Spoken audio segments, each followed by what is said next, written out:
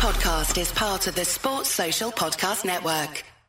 It's the Anfield Wrap. Neil Atkinson, Gareth Roberts, Rob Gutman and Charlotte Campbell with me for the next hour to talk about Liverpool 3, Arsenal 1 and other matters arising from that sort of thing. And first thing to take from it really is that it's a strong showing from Liverpool, Rob. While simultaneously, I'm not sure if they ever properly, maybe 15 minutes in the first half, ever properly got out of fourth gear and were able to beat a contender for the top 4 places in the end by 2 clear goals. I don't know what gear we got out of, actually, Neil, because I think we're taking it for granted just how well we play in these kind of games when the challenge is in front of us.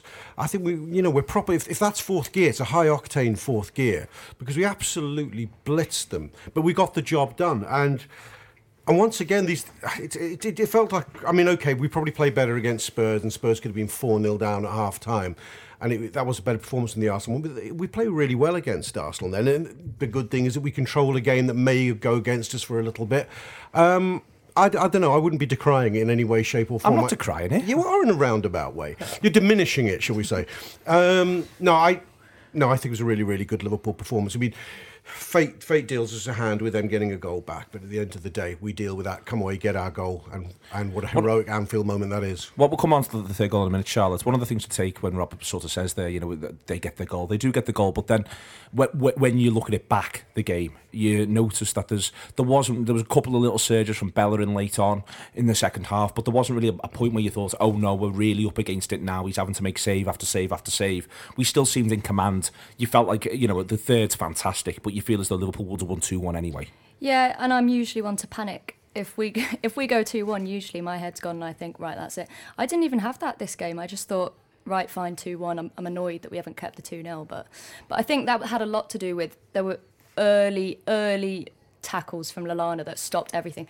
There were times where they could have broke and we would have been gone, and it would have been like what it has been against Swansea. But Lallana went in on quite a few midfielders quite early on to stop every single break they could have had. The aggression from Lallana was noticeable, certainly in the first half, Gareth, and it was this Liverpool were set up a little differently. Wijnaldum was a bit deeper. He was helping Chan a bit more. But what that meant Lallana had to pick his moments to go, win the ball back, cut off supply, cut off lanes.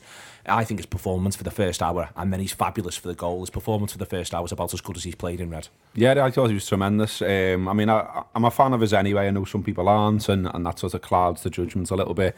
Perhaps I'm the other way, and perhaps I've given him too much good vibes sometimes, but no, I thought he was brilliant, and all the stuff that Klopp said afterwards, he leads the press, he led by example. We know that he can do all the fancy stuff, the Cruyff turns, the through balls, he can hit a good shot, but just, it's a thing I've said before loads of times, that when you go to match, like the very least I want to see from all of them is 100% effort, like leave the pitch with nothing left, and that's exactly what he did, and I think his performance leads other people to perform in the same way, in the same manner, and Arsenal just couldn't get going. I mean, they had the ball, but I never felt threatened by them, and I wonder how much their spirit was affected by the whole Sanchez thing as well. It was probably a good time to face them in respect of that, because before the game's even kicked off, as soon as you see he's not in the team, he's by far their best player there, and to not see him in the team, given what he's done in the Premier League this season, then it's 1-0 to Liverpool in a way already, and then they can't get out.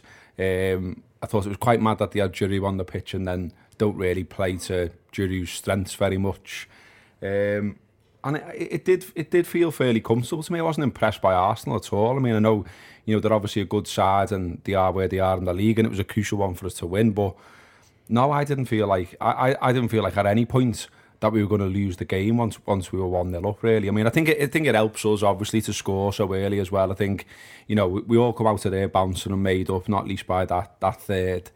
But it went well for Liverpool in terms of Liverpool's confidence. I mean, I think if you go 1-0 down after the way things have gone recently, then that would have been a completely different test. They looked like they felt sorry for themselves a little bit at Leicester.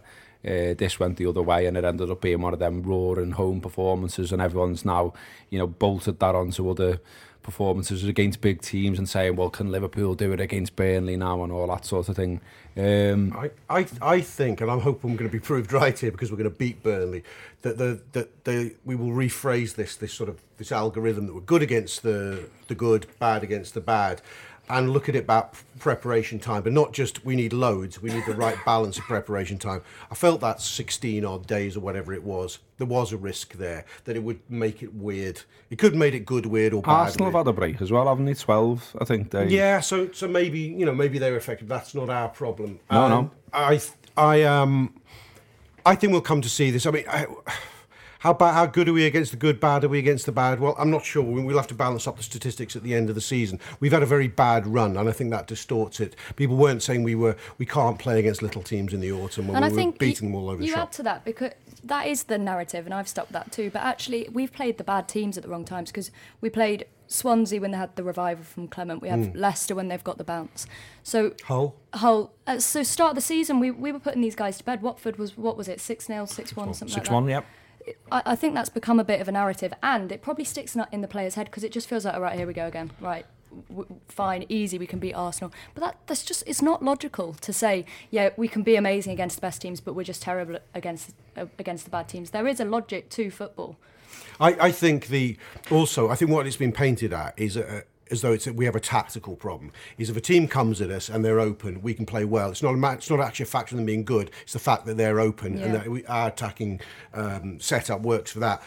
But this notion, again, the notion that we can't play against the bus parkers, the lesser sides, is also a construct of January, because we could play against the bus parkers pre-Christmas, relentlessly. In fact, we were celebrating how well we were playing against them for a while. And I almost think some of our views distorted by a number of games in January, the 2 Plymouths, the Wolves and the 2 Southamptons, where we score, I think, 2 goals in 5 or 6 fixtures. And we did look blunt, but we were, at no time did we have a full complement of our front. In fact, I don't think we ever had more than 2 of our front 4 in action at any one time. So that distorts the picture. That's not to say there have been other days. I think you look at the likes of Hull and Leicester, that's not about bus parking. That's about us being shit and underconfident, to use a technical It's about term. bad. I mean, loads of the games that Liverpool have lost as well. I just felt like there's a lot of bad decision making on the day, and not a lot of discipline in terms of how they were playing. And I thought both of those things against Arsenal, they were disciplined in terms of the shape. You could see the shape all the way through. It was solid, it was there. Arsenal were ragged at times. They were terrible on that first goal, which is fantastic for us. But I don't know what they're doing when they're defending that ball. It comes from a minion goal kick. You shouldn't concede there. I think one of the things, though, is that we can beat these smaller teams earlier on in the season. And I think there is something in the fact that early on in the season, they've got less to play for. They don't know how their season's going to go, so they can afford to be a bit more open. When the season goes on and you get past January, they're now looking at relegation. So they're thinking, we've got to sit back, we can't be open. And there is something in it that in those times, a team like our team, we're going to get counter-attacked on, because we go all forward and they can then counter. So there is something in that. But I think the way that you fix that is we've got those teams, they're happy to let our fullbacks and our defensive mids, they're happy to let them have the ball, because there's not much attacking threat in them. So if I'm going down to recruitment again, but if you could get fullbacks who have got a bit more attacking threat, then you can't just let them have the ball. You couldn't let a Milner and a Klein sit with it. Also, and this is what Gareth mentions there, go back to you on this, Charlotte, when he said that, discipline in Liverpool's shape was important, but also the other thing that he said, and I think it's the key thing, and I think it's completely nailed on with the Mané goal. Liverpool's decision making, I thought, was far better. It was far better against Arsenal, and in fact, I think it's been far better against. And I think if you are looking at the mental side of this, I think Liverpool's decision making has been better in the bigger games. They'll be making better, smarter decisions, whether they're more switched on, whether it's more open. But for instance, the Firmino pass for the Mané goal is a pass that nobody in the ground sees. Nobody in the ground thinks this is the thing to do here. Everybody's saying shoot wherever they're sat, top of the stand, bottom of the stand. And that, I think, is what you see better in these games. And you see it better, you mentioned there, from the fullbacks as well, the defensive midfielders. Everyone's decision making, I think, has been better in these games. Yeah, that's true. And actually, Klopp said it himself. He said we're a lot more compact. It might be that in the bigger games we are a lot more compact. We're a lot tighter because we're more nervous of what they can do on the counter. So we stay a lot more compact. Lallana can step out. He triggers the press, and we all go together. Whereas it's in the smaller games, we've been recently especially, we've been going to the wings, doing crosses in, and it's been a lot more loose. Yeah, I think in the bigger games, because it's faster, you play on instinct. It's when we're stopping to think that we're making bad decisions. I don't know. Maybe it's taking the extra touch that you do because against the deeper teams makes you that apply that with that thought process. Look, it's as old as football itself that teams raise their levels against big sides, but we've done more than raise levels. As Klopp made an interesting point. He said, why is it a problem that we can beat all the big sides? Not just the odd big game, we can beat all the big sides. I think we've got something ridiculous like 19 points from 27 against the top six. It's crazy. That's not just an aberration. I think what he was saying is I'd rather have the job of fixing how to beat the shit than having to be able to beat the big sides. And not long may it continue, but I agree. I think there's something in that as well, because I mean, we all hope, or I would hope we all hope, that we're playing Champions League football next season. And if we are, the likelihood is you play decent sides, and if we've got a record of beating decent sides, it's not a bad thing to take into the Champions League. And the likelihood in cups as well, the likelihood is that when it gets to the business end, you're playing big sides, and so if you're able to beat big sides on a regular basis and not get knocked out by crap ones, but that's a good habit. That's a good thing to develop. Under Rafa, actually, with a different tactical setup, we developed that habit in a way. He had managed to make us so compact and so disciplined, I think, against those big sides that we were always ready to win a game and protect the nil that we had. This side goes at it from a different approach. It goes, well, we're just so devastatingly quick on the counter. So the fact that it's a big game, you're going to be vulnerable to us. I thought it's a big weekend in the Champions League qualification stakes, by the way. Come on to that in a minute. I want to go back to what Gareth's saying there with reference to this game about sort of that focus and that ability against these good sides. I thought right the way through the middle of the pitch, you saw good performances from the Reds. Matip, Emre Can, Wijnaldum, Lallana, Firmino, Klavan. Yeah. I think they all impress through that spine. I think that's where Liverpool win the game. They win the game through virtue of what each of those players are doing, and they're all quite difficult to deal with and to counter in their own way. Especially, we'll start with the front man on this one. Firmino he's occupying both centre halves all the way through the game. They don't know where he is. He's also pulling in a defensive midfielder. He plays in that little half space that they don't like, and suddenly that's.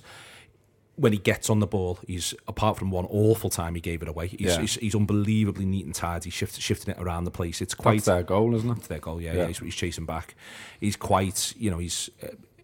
I was really impressed with him at the weekend again, and it's not for the first time this season. It's not for the first time this year. I think there is a bit of a thing that's grown up around him, that he's had a bad few months. I actually don't think he has. He just hasn't had a great few months. I think he's still, for instance, scores 2 against Swansea and looks really lively, but he's so impressive.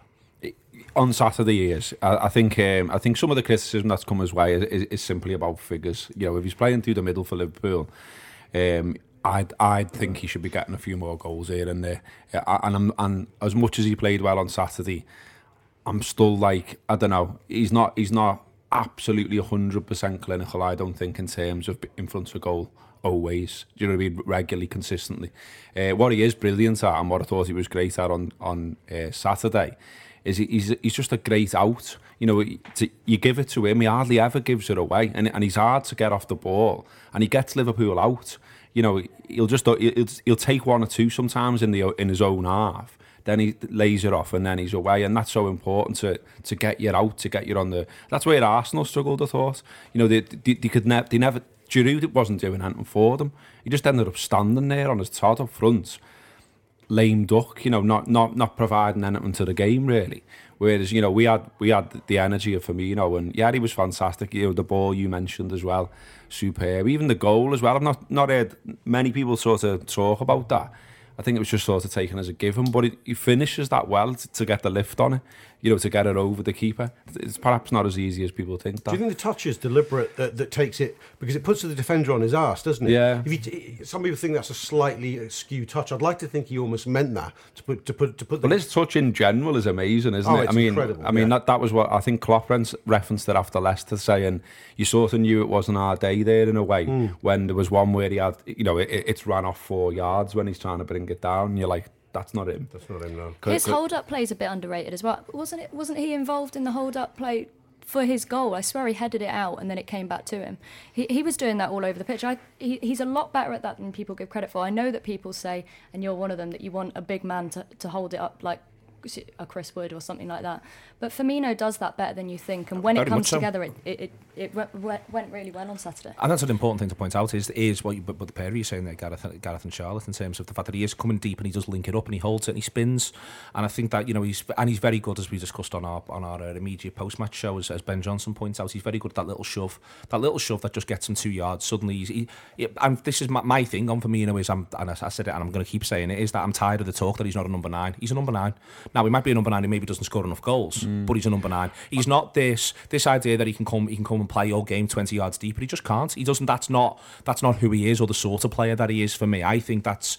And he doesn't enjoy it. Doesn't enjoy it. No, and I think he likes that. He wants all of this battle that you're referring to, in terms of he wants to beat his centre halves, he wants to be stronger than them, he wants to win his headers. That's what he is, and I think the only reason, I think there's a couple of reasons, but I think that the main reason why there's still sort of conversations around him, as though the manager himself said he's a centre forward, this fella. He is a centre forward. He's a forward who plays in the centre. He is a centre forward. And if we're going to play 4-3-3 and we're going to have Roberto Firmino on the books, then that for me is where he plays. And then everything else becomes a conversation around what alternatives to him you want, or what you want around him. And on the numbers thing, I take your general point, but to me, he looks like someone who could next season turn around and bang 20. He could get 20 league goals. I wouldn't surprise if you said to me right now he gets 20 league goals next season. I wouldn't be laughing it out there. Is he on 9 now though? He's on 9 or 10. I think he's just hit double figures. I'll come and play devil's advocate here. I think I'm a massive fan of his, and I don't disagree that his numbers are potentially big. I think his numbers were brilliant at one point last season, and coming into the early part of this season. The reason I don't think he scores truly prolifically is he doesn't get enough shots away in a game. He's not actually looking to, and that's why I don't think he's a natural centre forward. And I don't think this is a bad thing, by the way. I think he's a central fulcrum attacking player. He's not a wide player. Some games he's number 10. Sometimes he is a 9 at times. Against Swansea, it was a classic 9 performance, and sometimes he's a hybrid of the two. But I mean, what's interesting for Coutinho gets, I don't know what the stats are, but I'd imagine Coutinho gets more shots away than Firmino the other day. And I think that often happens. I think Firmino, there are days where Firmino's the one who's getting the shots away. There are days where Mane's the one getting the shots away. That's what I think what's worked so well about that front three. Yes, it's right to say Firmino's central, but whether we can ever fully say you're the striker, I don't know. He's a complex, sophisticated He's a centre player. forward, not a striker. And that's not, but I mean, words mean things. He is a forward who plays. He's a forward who plays through the centre. He is not a striker. He's not Harry Kane. And the frustration with him is that he's not Harry Kane and he's not Lukaku.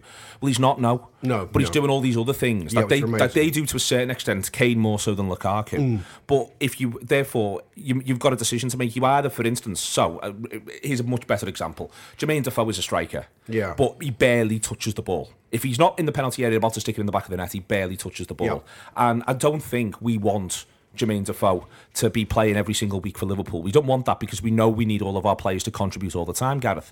So I think you end up in a situation where you've got a decision to make, really. If we can go and get someone who can do everything that he does as a footballer, everything that you see him do against Arsenal, and who happens to also be Harry Kane in terms of the goal return, then obviously you buy him. That's a no-brainer situation. You go and buy a player who's absolutely phenomenal. But I think, and I think that's something we're going to have to sort of get to grips with collectively, the manager wants this fella to do all this. He believes in this suitability. He believes in this process. Yeah. This is what he wants. He wants this fella. And so the idea of someone who gets more shots off, but they're not going in as much, they're not going in because, and he's not really offering anything else for him. It's not what he's going to want. And that, so I think, if he can go and get Lewandowski as an example and it works for whatever reason, I think he'll do it. But I don't think he's going to compromise on that unless he gets the all-rounder. No, it's a suitability to style thing, isn't it? I mean, that's why Sturridge hasn't got his game as much as Firmino's got his game, and and at the same time as well, it seems. I mean, I guess I'm contradicting myself a little bit here, but I look at Firmino's figures, and as I say to myself, well, he's playing through the centre for Liverpool. We create a lot of chances. We're not shy on scoring goals. Why doesn't he get more of them? But then we're not shy on scoring goals. There isn't a problem in scoring goals. Mane's got 12. And he's not playing centre forward. He's missed a month. So it's what? And he missed a month. And he missed a month. Yeah. So I mean, there isn't a problem with scoring goals per se. It doesn't seem. Well, I would slightly disagree with that, and now I'm arguing against myself, and isn't it fun when we all have a lovely time? So footy's not easy, is it? Footy's not easy because, Charlotte, the thing is that what Liverpool don't do. Liverpool should be 3-0 up at half-time against Arsenal. Liverpool should be taking the game away from Arsenal, which is, for instance, what someone like Harry Kane does for you. Is from either side of half-time against Stoke, he just takes the game away from Stoke. The football match is no longer any of their concern. It's all done, and that's where maybe what Liverpool need to be better at, whether that's with one player who's more prolific, whether it's Coutinho misses a couple of one's very well saved, but a couple of very good chances in there. Liverpool do need to be able to. And also be able to score against adversity, against the smaller sides where it's been difficult this season. That's what's been lacking, really. Not the idea of goals. There's goals. Liverpool put the ball in the back of the net, but it's all the other bits. Yeah, it's just about what you sacrifice in order to get that man on the pitch. Because I'm looking at people. I saw calls for people like Llorente to be brought in because of what he can do. Have you said that? No, all the others did that. Yeah, I'd have Llorente tomorrow, but I'd never start. What, as an option? Yeah, never start. As an option, which I think is what he's sort of trying to do with Origi. But to be honest, I still don't think that's what we need. And I know it is an argument, but I'd be looking at people like Aguero, which sounds mad right now, but Aguero's been out of favour for a long He's while. not going to want to come be number 2 to Bobby Firmino, though. So him and Sanchez as our squad players. Yeah, I like Sanchez that. can be on the bench. Sanchez and Aguero is a whole new dawn. Yeah. Well, Sanchez is the dream. Sanchez does everything that you want him to do in terms of what Firmino can do. He tracks back, and yet he's a bit more clinical than Firmino. Can't Liverpool just bid 50 million and a penny just for the needle? I'd buy Sanchez and I'd play him left wing. Because I actually think, and this is where I always end up in this conversation, I actually think the problem's Coutinho. And I think the problem's Coutinho because I think you're able to look at Mane and think he could get you 15 to 20. You can look at Firmino and think he'll get you 13 to 20. The Coutinho issue is that he doesn't look like he's going to get you 15. And if your front three contribute 45 to 60, if that's the ballpark you want to be in, I don't think Coutinho is going to function as part of that. And I thought you saw the same at the weekend. It's Coutinho, who, as I say, it's partially because he does brilliantly to kill the ball the way in which he does. So it feels like it's unfair, but he should then score. So you're playing Coutinho in the midfield? And then use him as a midfield. Well, use him as an option across the board. You've got we've got thinking we're going to have loads of games. We want to be in the Champions League. We want to be able to get a result against Porto on Wednesday night and beat Burnley in the 12:30 kickoff on Saturday. The way to do that is to be able to make 3 or 4 of your front 4 change 2, maybe 3 with quality options. And for me, that's where this might be wrong in his goals per minute. I tell you what Coutinho's one of the biggest problems. He was on until he scores a consolation against Leicester. He was on none in 11. I'm quite comfortable with my criticism. Okay, look over the last 24 months. I'll do a goal. If you do a goals per minute, and then if you assume he had a fit season, he'll get you your 15. In fact, I'll guarantee you that without even looking at him. One of the biggest problems we've had with Coutinho is he's proven he has injury-prone spells, and then he has that comeback phase, which is difficult, where he's protecting his body a little bit. But before the injury, he's got about 9 or 10, hasn't he, or 8 or 9? I think he's only got 5 or 6 league. Okay, I'm thinking all comps then. But still, I'm looking at goals. Let's have a look afterwards. We'll settle this one. But I'm pretty sure if you gave him a full season, he'd get you 15 goals. I don't want to give him a full season. I expect that the cut and thrust of that lads are going to get injured. They're going to be in and out. They're not going to play all the league games. I'm saying that Liverpool need to feel from those front 3 positions they can get 45 to 60. Whoever's filling them, and that's the question at the minute. And that's the Firmino question is that, if you know what I mean. Because if then you're not able to do that, then it becomes, well, you're better off just basically looking for one lad who gets you 25, 30, and hope that other lads chip in. And that's literally, and again, as Gareth says, there's no easy answers. This is literally managers making a decision week in, week out. Do you think Liverpool would do it? I mean, like say, Charlotte says Aguero, and I'd go to town for a week if we bought Aguero, but I don't think it's going to happen for a number of reasons. But one of them is that he'd cost absolute top whack, and therefore, what's Liverpool's budget in the summer? I don't know. No one knows, but that'd be a big chunk of it. And when you're already scoring goals, like we were just talking about, then you're not going to go and spend 60 on Aguero, as much as we'd all love it. And I think, I liked what Klopp said after the game about, we all got carried away. I went to town and I was out till 4 in the morning, which wasn't the plan. But, it felt like a while, even though it wasn't that long. But you know what I mean? It felt like well, thank fuck we won there. Do you know what I mean? It's only 2 wins in 2017. You've got to enjoy these nights. Exactly, yeah. So it just sort of felt like, a big let-off that we'd won.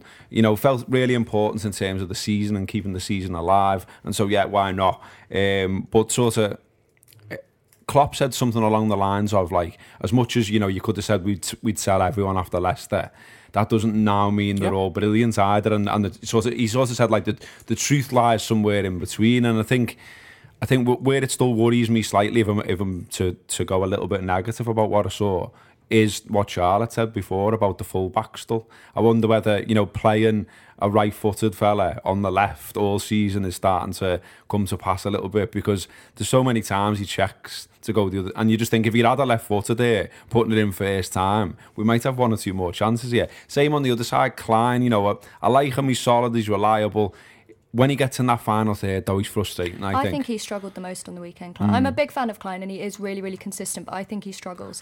And still attacking, I'm not sure about him. And even Milner, I thought Milner had a good game, but he got shown a few... I know Klein was he was up against Sanchez, so that's hard. Milner got shown a few times by people like Bellerin. And Bellum's got tons of pace. He's got tons of pace, but it was pulling the midfield back towards Milner, and I think he struggled. The threat. I mean, the interesting thing is that to criticise both of them, I think, is harsh, and the reason why I think it's harsh is because Sanchez comes on with a point to prove, and he sets up one goal, but he doesn't get a lot out of Klein. And I take the wider point about, obviously we want our fullbacks to be Cafu going one way and Jamie Carragher going the other, but I think he got his job done second half, Klein. But Milner, I agree. I thought that part of the result of moving Origi, bringing Coutinho off, was that suddenly Firmino looked like he was struggling massively with Bellerin going past him. The midfield's all having to work harder over, so that shape slightly pulled out, and Milner's getting done for pace. And I think that the Milner concern, for me, it's not even the right foot. For me, it's that you can have a bad 10 minutes up against a lad who's quick. A lad who's quick can do it. He was running back towards goal quite a few times. Yeah, it can hurt him. Well, it's that. He can be, there's a risk that he gets laced going that way, and there's little chance that he laces his man going the other way. A quick full... You know what? There's not a lot Danny Rose wouldn't put right for us as a full-back. He's not that quick, James Milner. No, I think he's good at getting past people. Yeah, he's not bad. Weird at getting past people. Like, he does it very, very slowly, like he's going through treacle, but they can't get the ball off him. I know, and that helps if he's got one of the front three there to sort of overload with him in that position. Look, I mean, I don't know who no springs readily to mind, but I think we can often overplay how unimportant the full-back position is. I wonder in a system like Klopp's just how important it is in an attacking sense, as much as any of you have. But you saw at the weekend that, you talk about a system like Klopp's, Gareth, and again, it pulls us back to talking about Firmino, to talking about Lallana. You can't carry any passengers, and I think that's been a bit of a problem for us in the other games. But let's talk about this game. Is that you got to see that when this Liverpool side plays well, and I think that this is what they do to the opposition. What it means is suddenly the opposition can't carry any passengers either. Xhaka doesn't get 20 minutes to sort himself out and play himself into shape. You look right the way across the pitch there. Welbeck doesn't get the chance to influence the game in any way, shape or form. He can't come in and get involved and get stuck in. And I think that's the thing about this Liverpool side when it is all motoring, when it's pairing, and certainly through the middle of the pitch. No one can be carried on the opposition side, but these Liverpool lads have all got to be at it all game as well. Yeah, and when they are at it, like as you say, they're a nightmare, Liverpool, to deal with. I mean, as much as I'm happy to slaughter Arsenal for that performance, because as I said earlier, I didn't see anything there that worried me, and if I was an Arsenal fan, I would be worried. But yeah, I think Liverpool, when they're on it like that, very hard to deal with. And like you said, there was no passengers, was there? I mean, the worrying one, I think the one we were all talking about before you go in the ground and everything else, when you're chatting through the team with your mates, everyone's a bit like, Emre Can, not sure about him, turns like the Titanic, all the usual ones. But I thought he was brilliant. I was made up with him. Like, really solid performance, good attitude, good character, getting stuck in, tactically switched on. The yellow, following people all the way down almost into full-back positions and winning the ball there as well, everywhere. And being a leader as well. You've seen him talking a lot and stuff like that. And, not only the other week on this, I think we were talking about, when Henderson's not about, who is a leader? And it was Milner, wasn't it, with the armband, but he's not particularly vocal for me. He's more a leader by, he's solid, he's reliable, he's always there. He's played for a lot of top clubs and he's played a lot of football, but he's not an organiser, he's not a shouter. Emre Can had the bit between his teeth, and like Lallana, that sets a tone for the rest of the team. Do you think he was out tactically? Because I think we changed a little bit, as I said before. First half, Wijnaldum's close to him, closer than either of them when they played had been to Henderson. They're helping him out. There was a clear sort of path. I think second half it actually becomes a bit more 4-3-3, and at times you're worried we're going to get overloaded in there. That's one of the reasons why he ends up taking the fantastic yellow, which the referee really should have blown for, because he should have admired the aesthetic, that everything had to come together for that moment to be perfect. But one of them, I thought that we didn't maybe help him as much then, and I was worried about him. You know, he could have got a second yellow, but I thought he was terrific, and I think that again the value of helping a player play through a game a little bit came through for me, rather than just basically tossing them all in and saying you've all got to be 8 out of 10 here, lads, all game. If not, we're in a bit of bother. No, Wijnaldum really helped him, I think, and I thought he was great again. Not just in terms of putting it in the net either. Just being clever, knowing when to go. All over the pitch. I mean, look where he runs from for that goal as well. But he's a really intelligent player, him, and I think what are we? 6 months into a 9-month season, and I think right now, it's crucial for every player in that squad to show why they should be here and why they're important, because plans will already be underway, I would have thought, as to what they're going to do in the summer, starting to sound people out and all the rest of it. I don't think Wijnaldum has to worry. I think Wijnaldum has been a good buy. He's someone you build around. He's someone you keep. He's someone who can play in a number of positions and in a number of different ways. He's one of the clever players that we keep talking about. We need. He's proven every week to me that he is a clever player. Mane's another one where there's absolutely no doubt that you're keeping him. His place isn't up for any question. Absolutely superb once he got going. I thought a little bit of a slow start, but some of the others. There is question mark, and Emre Can's one of them. I think. I mean, I don't think it's unfair to suggest that maybe Klopp's not sure about him. I think Klopp loves him. I think he's Klopp's favourite. He came out after the game and he said the only player that came out with any credit whatsoever after Leicester was Emre Can. Yeah. I think there's no way that he gets rid of Can. I think we're forgetting with Emre Can a couple of things. He started his age. He's relatively young still for a central midfield player. He starts the season, but for injury, in pole position for the number 6. He says he's carrying an injury as well, didn't he? Well, maybe he has also. I mean, Jordan Henderson nicks that position off him and does exceptionally well.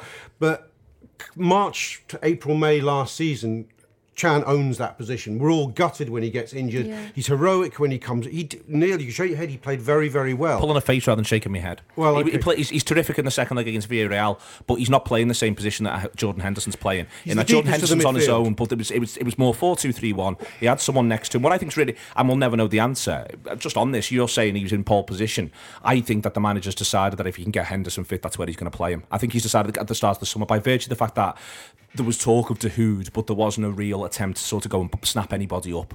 So I take you, that's what I'm pulling a face at. I'm not saying that Emre Can wasn't very good at times last season, but even where I think one of the reasons why I think he has a good game against Arsenal is that it's a bit more 4-2-3-1-ish. He has got someone close to him.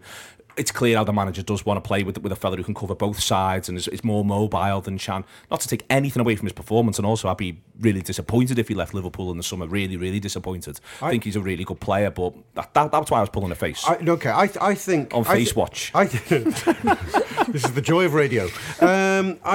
I think there's interesting degrees of question mark against both him and Wijnaldum. They've both got really high ceilings. But if we're to go to the next phase, they both have to show that in all environments, in all situations, all type of games, they can be what we need.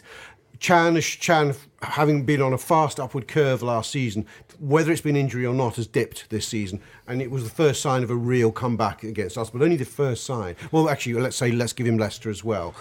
Wijnaldum, the interesting about Wijnaldum is Wijnaldum's had some games where we've come out purring. This was another one, but Wijnaldum away from home is not far off the Wijnaldum of Newcastle, the guy who scores at home, and sometimes you wonder where he is away from home. And I know that's a bit of a cliche and probably a bit harsh on him, but if I think about the great Wijnaldums for us, they've all been home performances. So I think he has to find a complete version of himself, and I think Can does as well. Otherwise, there could be squad players. He was very good at Chelsea, Wijnaldum.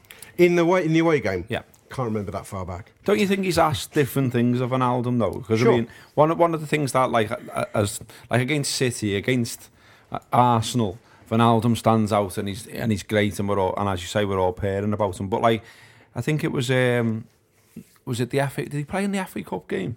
Wolves. Yeah, I think he did. I think he might have done. It might be that one I'm thinking of. I might be wrong, but there was a game where he sat in the middle, hardly moved, and played loads of short passes left and right. And I remember speaking to my mate afterwards, and I'm like, I can't believe that he's making the decision to play that way of his own, his own thinking. It must be the manager said, I want you to sit and do that. That's your job today. Because remember, he was, he came with a reputation as being like a 10, and then we sort of reinvented them, haven't we? And it seems like for different games, different opponents, he's been asked to do different jobs at times, and I almost whether that's been to the detriment. But I think I think he hardly ever wastes the ball. And he always seems to be in the right place. And he's another one where he's another tone setter for me as well. Like he uses his physicality quite well at times, which he's got a really low I centre enjoy of watching. gravity, actually. Yeah. Okay. Other one to mention when you mentioned and Aram before when you're looking at the team sheet, Charlotte is the Clavan selection. Brings him in ahead of Lucas, and I think there's a couple of moments where both centre-halves could do a little bit better. I think they're not necessarily great straight after half-time, but then when Liverpool do calm themselves down, I think that across the course of the whole game, they both do play really rather well. Yeah, I haven't got too much to say on Clavan other than I thought he was great. It's been a bit of a worry because we've been putting Clavan in and then he's not worked out, so we put Lucas in, Lucas hasn't worked out, and you sort of wonder where you go from there. Because really, I think Lovren and Matip are probably the dreams, well, the ideal selection, but I thought Clavan was great all game, really, really calm, worked well with Matip. I agree. I think it's been a bit harsh on Clavan, the sort of putting him to bed that I think a lot of us have done in the last couple of months. He has a couple of... Is it Southampton away in the League Cup where he's culpable and then his reputation seems to fall off a cliff, having been a real more than steady Eddie centre-half for us. I was surprised that Klopp obviously felt the same way, I think, as most people did. And he fell off a cliff in Klopp's mind as well, because although I understood Lucas coming in against Spurs, I was surprised at his selection against Leicester. It was a different kind of game. But that was good for Clavan. I think he's a really good squad centre-half, and I like him a lot. There was a point I would have almost preferred him to Lovren in the course of this season. I thought there was better balance between him and Matip. But I am looking forward to seeing Lovren back. Still think we need another centre-back. I agree, totally. Yeah. Totes. Okay. Anyone else I wanted to get on to? We've covered Lallana really quite nicely. Well, one other thing, actually, first half, Rob. Something we hadn't seen a lot of this season, and it's interesting if something falls in this game. I thought we wouldn't. People were saying that Arsenal were direct. I didn't think Arsenal were that direct. I thought we were direct.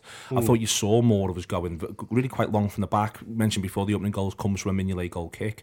We seemed to have and again, I think it's completely tactical, the desire to go long, allow second balls to happen, back ourselves to either win the second ball or no to get back in shape, and that sort of mixing it up is actually something that we haven't seen. We don't really do that against Spurs even, I thought it was the most direct I can remember seeing. It reminded me a little bit of our performance against Leicester at home last season. Yeah, it was more direct. I thought we were less fearful about losing the ball, and I think we realised that losing the ball is an asset for us at times because it allows us to press and get it back. The feature of our attacking play in the first half was we were able to break at will, and you can only break at will if you've lost the ball, and you're brave enough to lose the ball and be direct. Do you know what it looked to me in that first half? Not a million miles different from how we were against Arsenal when we beat them in that 5-1. You even think about that first goal we score. It's not that different to the one Raheem Sterling scores. Is that the second or the third? It's the third. Yeah, it reminded me of that. Arsenal made all the same mistakes they made that day. And I agree. I thought Arsenal were meant to be being more. I think their plan was to give themselves an out ball with Giroud and have the three runners behind them because they all had pace, didn't they? Is it Welbeck, Oxlade, Chamberlain, and Iwobi. And Iwobi. So it was all runners. It was all pace. So that was. But if anything, we seemed to drop 10 yards deep. Certainly we dropped deeper than we were against Leicester. So I wouldn't exactly say we invited them onto us, but I thought we were happy enough for them to come onto us because they were mired very quickly in that midfield swamp that we put in front of them, as you say, with a two rather than a one with Chan and Wijnaldum, and we were nice and compact. And you just thought, well, but when we came out, we were touch from word perfect and threw them like knife through butter. Well, Wenger's been absolutely slated for picking Giroud over Sanchez, and I get it because obviously, who wouldn't want to start Sanchez? But actually, when I saw Giroud on the team sheet, I was thinking, oh God, it's going to be one of those games where they go really, but they just don't play to Giroud's strengths. That's the problem. Well, the mad thing, mate, for me isn't picking Giroud over Sanchez. The mad thing is picking Iwobi over Sanchez. If you know what I mean, you could just have Iwobi and Sanchez in there doing what Iwobi's meant to be doing, and he can run off. It's not like he's slow. I mean, and Arsenal, they've ended up in such a strange place, Charles, and We're better than them, and I think we're better than Spurs. And Spurs are playing really well at the minute, and Kane's irresistible, and Ali's playing well, and I understand all of that. But especially Arsenal, though, if they pull the usual gag here and force their way into the top four, certainly if it's at our expense, but also in general. I've seen a fair bit of everyone this season, and they are the 6th best team in the country. Not just when they've played us, but also they haven't hit the heights. Man City have had some games where you've gone, God, these are good, and then the goalkeeper throws it in his own goal. Spurs have played some terrific stuff. You've seen United unbeaten now since the dawn of time and still find themselves in 6th.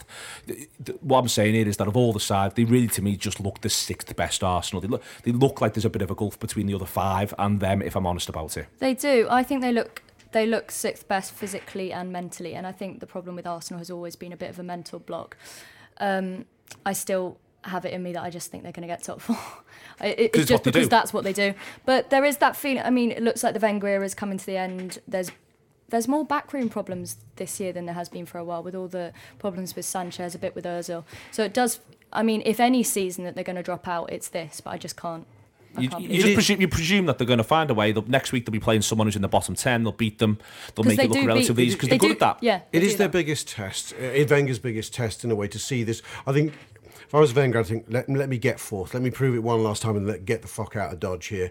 Because it is a big. If you look to their running, they've got 11 or 12. They've got 12 left, but 5 of them are against the top 7. I think. I'm pretty sure I'm right here. They've got one of the hardest of the run-ins, and the balance of aways to homes isn't in their favour particularly either. So. Yeah, it's a real test for them. I mean, they are very good at looking down and out. Even the season we nearly won the league in 13-14, we trounced them, we clawed them back, we put them on their knees. They looked finished. In fact, Everton did overtake them at one point. Everton beat them at home to go above them, I think. To go above them, they absolutely, and then they just got their heads down. They like being away from the limelight and getting their results. And it's no fluke that Wenger's done this, so anybody writing them off would be nuts. I agree, to this point, very much the 6th best team, but who knows? I just don't see where, like there's no reaction there on Saturday. That was strange, wasn't you know what I mean? There's no, apart from a bit from Sanchez, which we've already referenced, and we now know, the subsequent news as to why there's that, I'm going to take on the world here and batter them all type play from him. He had a point to prove, obviously, but that him aside, there was not much. It's a good finish from Welbeck, but it's more, it feels like when we presented them with a little bit, we mentioned Firmino giving it away, there's no big reaction from Arsenal. You're not under the cosh, even when that third comes, it's like, big sigh of relief because it's done, and you've seen Liverpool throw away things at times, but it wasn't an Arsenal thing. It wasn't fearing Arsenal. And I don't know. I just think that quite a lot of stuff. That's a great way to phrase it. If it's 2-1 and we're playing United and Ibrahimovic and Fellaini and Rooney, if these lads are on the pitch, you're thinking, we're going to be in for it here. Let's just get one Liverpool. Whereas if Arsenal had scored, I'd have, again, hypothetical universe, if you'd have said to me Arsenal are just going to score in a minute, I'd go, so it's a Liverpool cock up then. It's not the idea that someone picks it up from 20 yards and just does the decent thing and puts it in the top corner. You know what I mean? And that's, there was no one, I'd fear no one going into the end of that. And when the third comes, it's glorious. It is a great Anfield goal, by the way. Yeah, it's a superb, astonishing, brilliant goal. It's a great celebration. But you're right to say that Arsenal are just, the game just sort of happened to Arsenal. When Liverpool scored the third, it happens to Arsenal. They're very passive. They feel like they're very comfortable, the Arsenal team, and that could be because Wenger's been there for so long. It's the same voice over and over again. Even when it was Fergie at United, he consistently changed his backroom staff, so there's new voices. But with Wenger, with Arsenal and Wenger, it just feels like it's all very, very comfortable, very passive, season to season.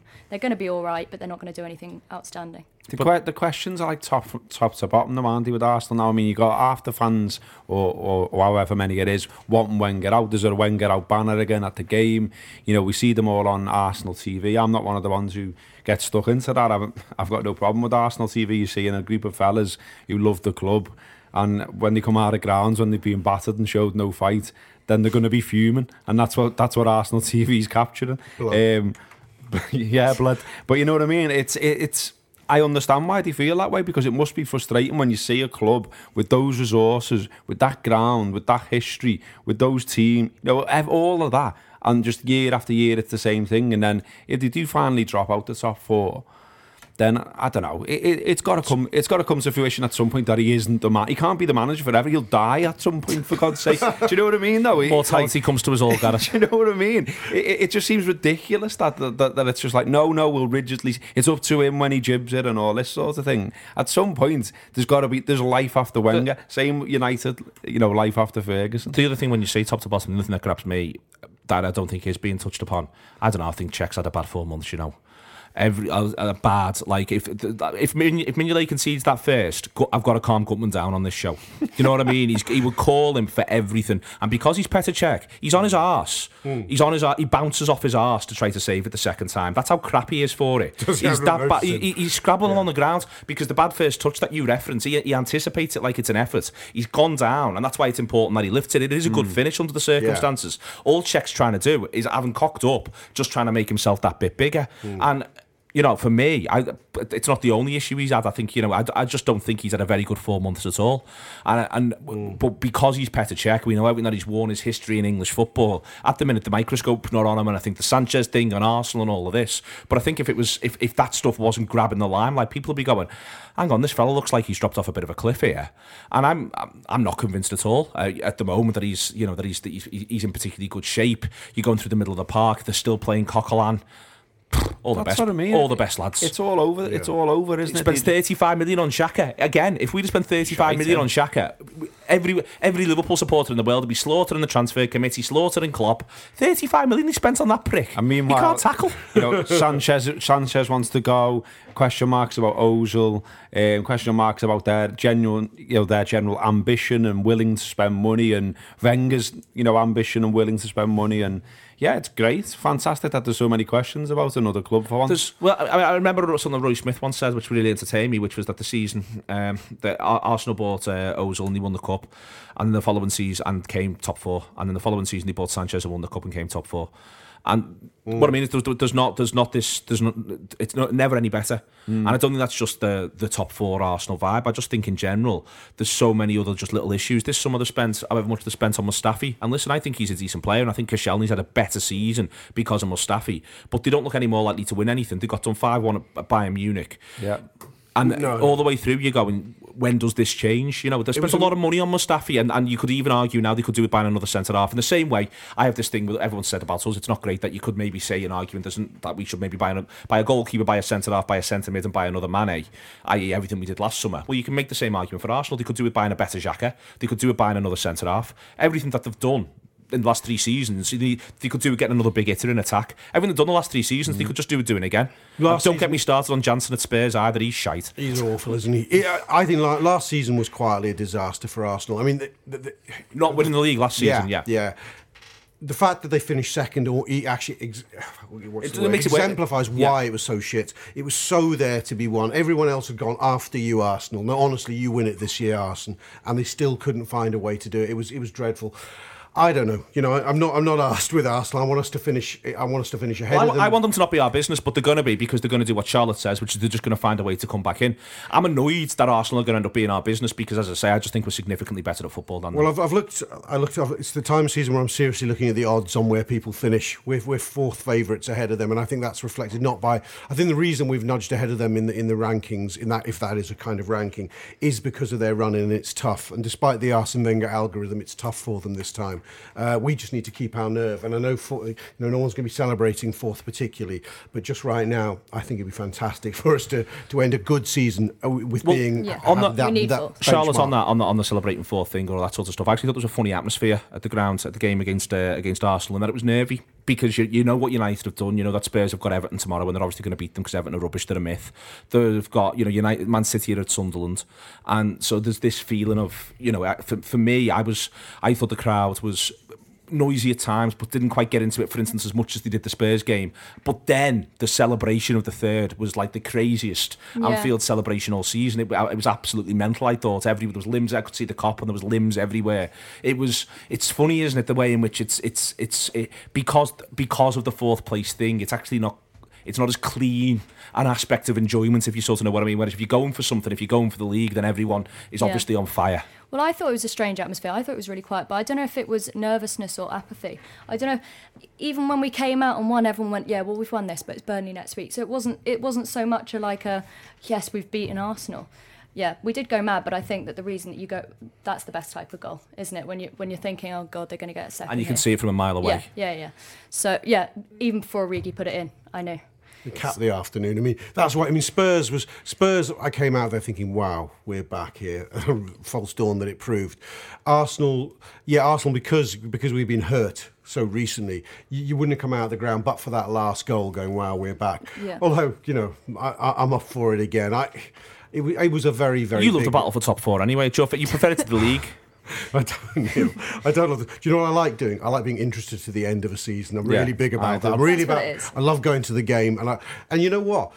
At the end of the season, just imagine it's the last day of the season, and we're either playing for 0 or we're playing to finish and have fun in the Champions League, and we can get 3 points against any. Who is it? The last game. Middlesbrough home. Middlesbrough at home, and you finish it and you've won, and you go, do you know what? Let's start planning these aways next season. The Champions fucking League. I talked myself into anything. that was not that hard. Right, because it's right. You know how many times, isn't it? Yeah, but how many times as well have you got to that stage, and it is that last game of the season, or the last month sometimes, or earlier. And there's nothing to play for, and it's just becomes a routine going, and it's like, it's a bit shit this, and then that last day when there's nothing to play for or no meaning to, it's awful. Yeah. It's like a crap friendly, and it's like, and then they do the shite thing, walking around the pitch clapping. You've done fuck all, lads. Don't walk around the pitch clapping. Yeah. Fucking go down the tunnel. Get your kids off the pitch. Yeah, get your kids off the pitch. Have a word with each other and say, where the fuck did it go wrong this season? Because I don't want to watch you walking around the pitch. Walk around the pitch at the end with a fucking cup. Yeah. However, just hit myself in the face. On this,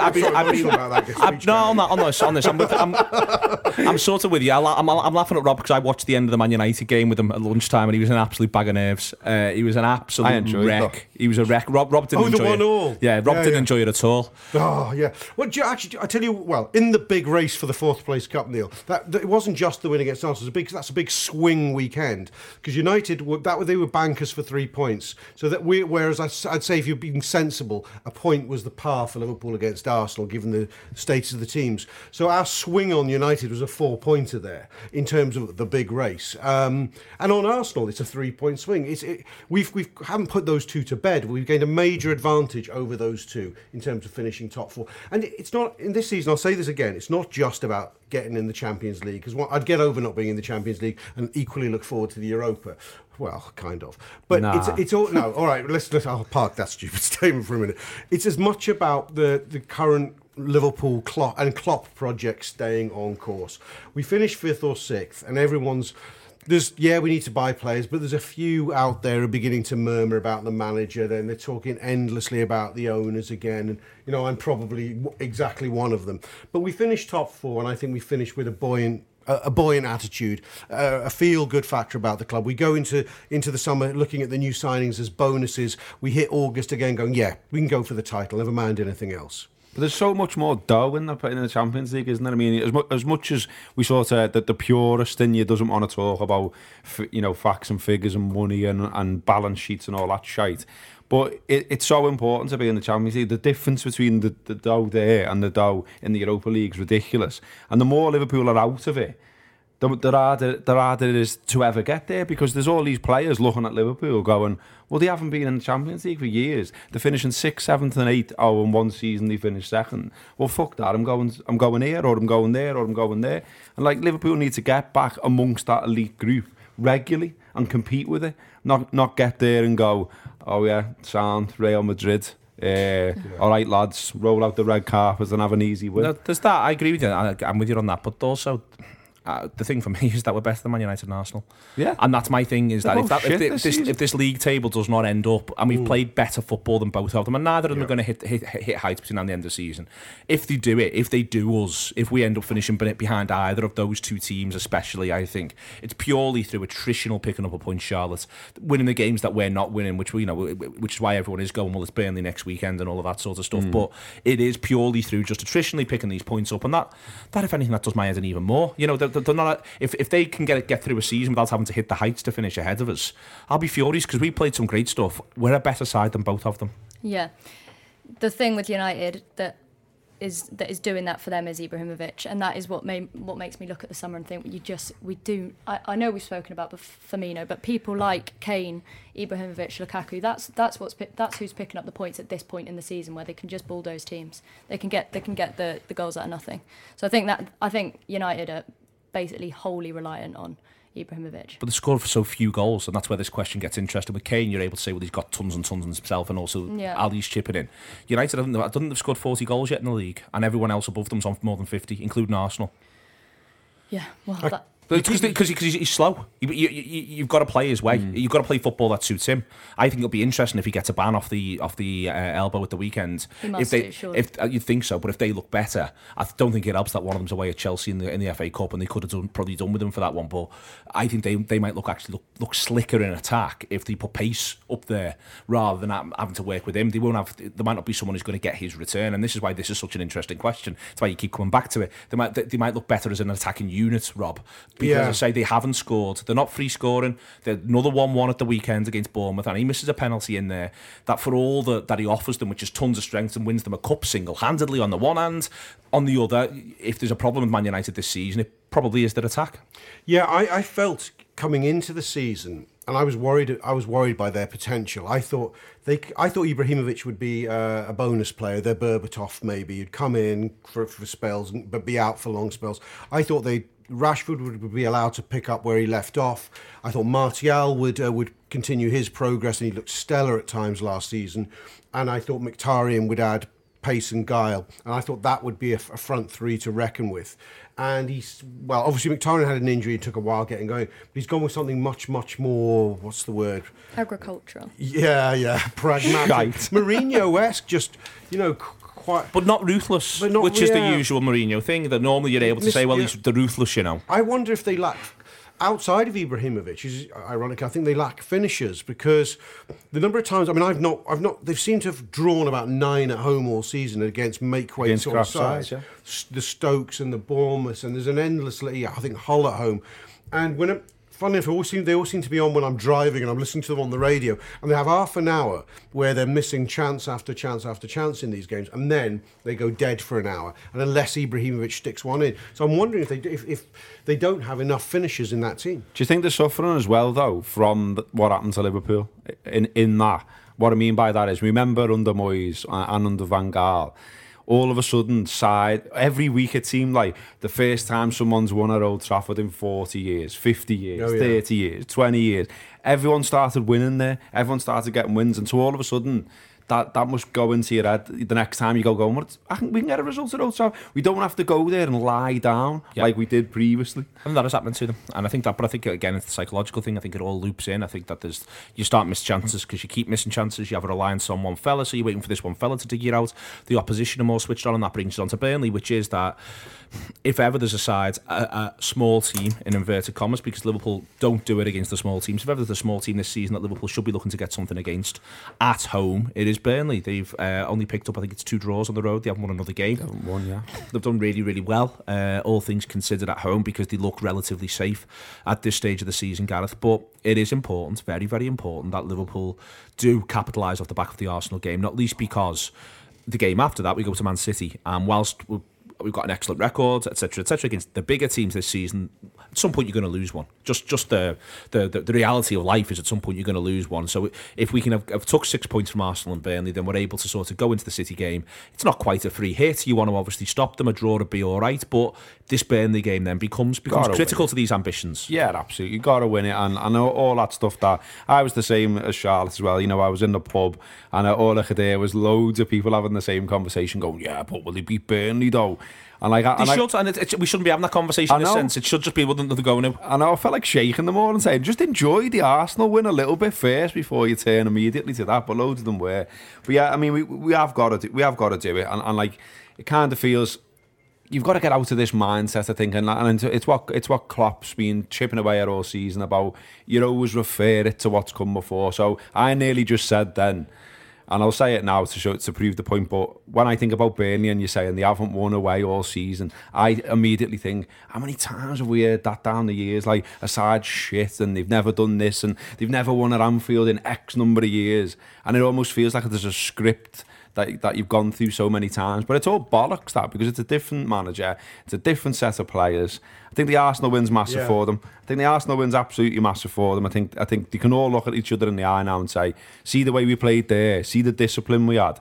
That's what we've got to do this time around. And all right, Burnley might not be very ambitious, but I think some of the things you can take into it are the decision-making thing, the discipline thing, about not just, Charlotte said before about when Liverpool do that thing about they get so far into a match and when it's not working, they just start launching crosses in. Don't do that. Stick to your principles, stick to the way you've been playing, and you'll be all right. Just trust yourselves that it's going to come, and keep it tight at the other end, for fuck's sake. And it will be important if Lovren's back, then we put him in, because Andre Gray scares me anyway with his pace. And like what happened with Vardy, where Vardy was able to run in behind Lucas. Klavan did play well, but he hasn't got the pace to run back like that. So if Lovren was back, I think I'd feel a bit more confident. It's football supporter thing to be fatalistic, and I think Klopp made a really interesting point. He said, I noticed when we lost to Leicester, he goes, that's the true face of Liverpool. He says, why when we beat... No, he gave the example. He said, when we beat Man City 1-0 at Christmas, and then drew with Sunderland 2 days later, people went, 2-2, that's Liverpool all through and through. So why didn't they say us beating City was the true face of Liverpool? And it's that fatalistic belief that ultimately we don't deserve it, it won't happen for us. But that, and the reason it happened, you're right, Gareth. Say it's a different club, it's a different set of players, it's a different manager, but the culture is still there. Just as we believe we were invincible for 30 years, we believe we are vincible. Yeah, but it's also remembering that run of games. What they need to do is they need to make Leicester actually, since they have had that break and it is now the running, they need to make Leicester look like Burnley looked earlier in the season when it looked like an outlier, an aberration. Leicester needs to be made to look an aberration. It's very, very important that happens. The way in which you start doing that is by you get the result against Burnley. Just want to end it by asking you one thing. You're not allowed Sanchez, so Sanchez is ruled out. Which Arsenal player would you have of those who played? In the form he's at since Christmas, I really like Welbeck, but then again, I wouldn't because of his injury record and all sorts. But I really like Welbeck when he's good. I'm having Bellerin. You're having Bellerin? Yeah. Pacey right back? Yeah. You having? Yeah, I quite like Welbeck, even though he's a mank. And I kind of think like he'd be an handy one for us to have around and on the bench, and he's one that I think performs well coming off the bench.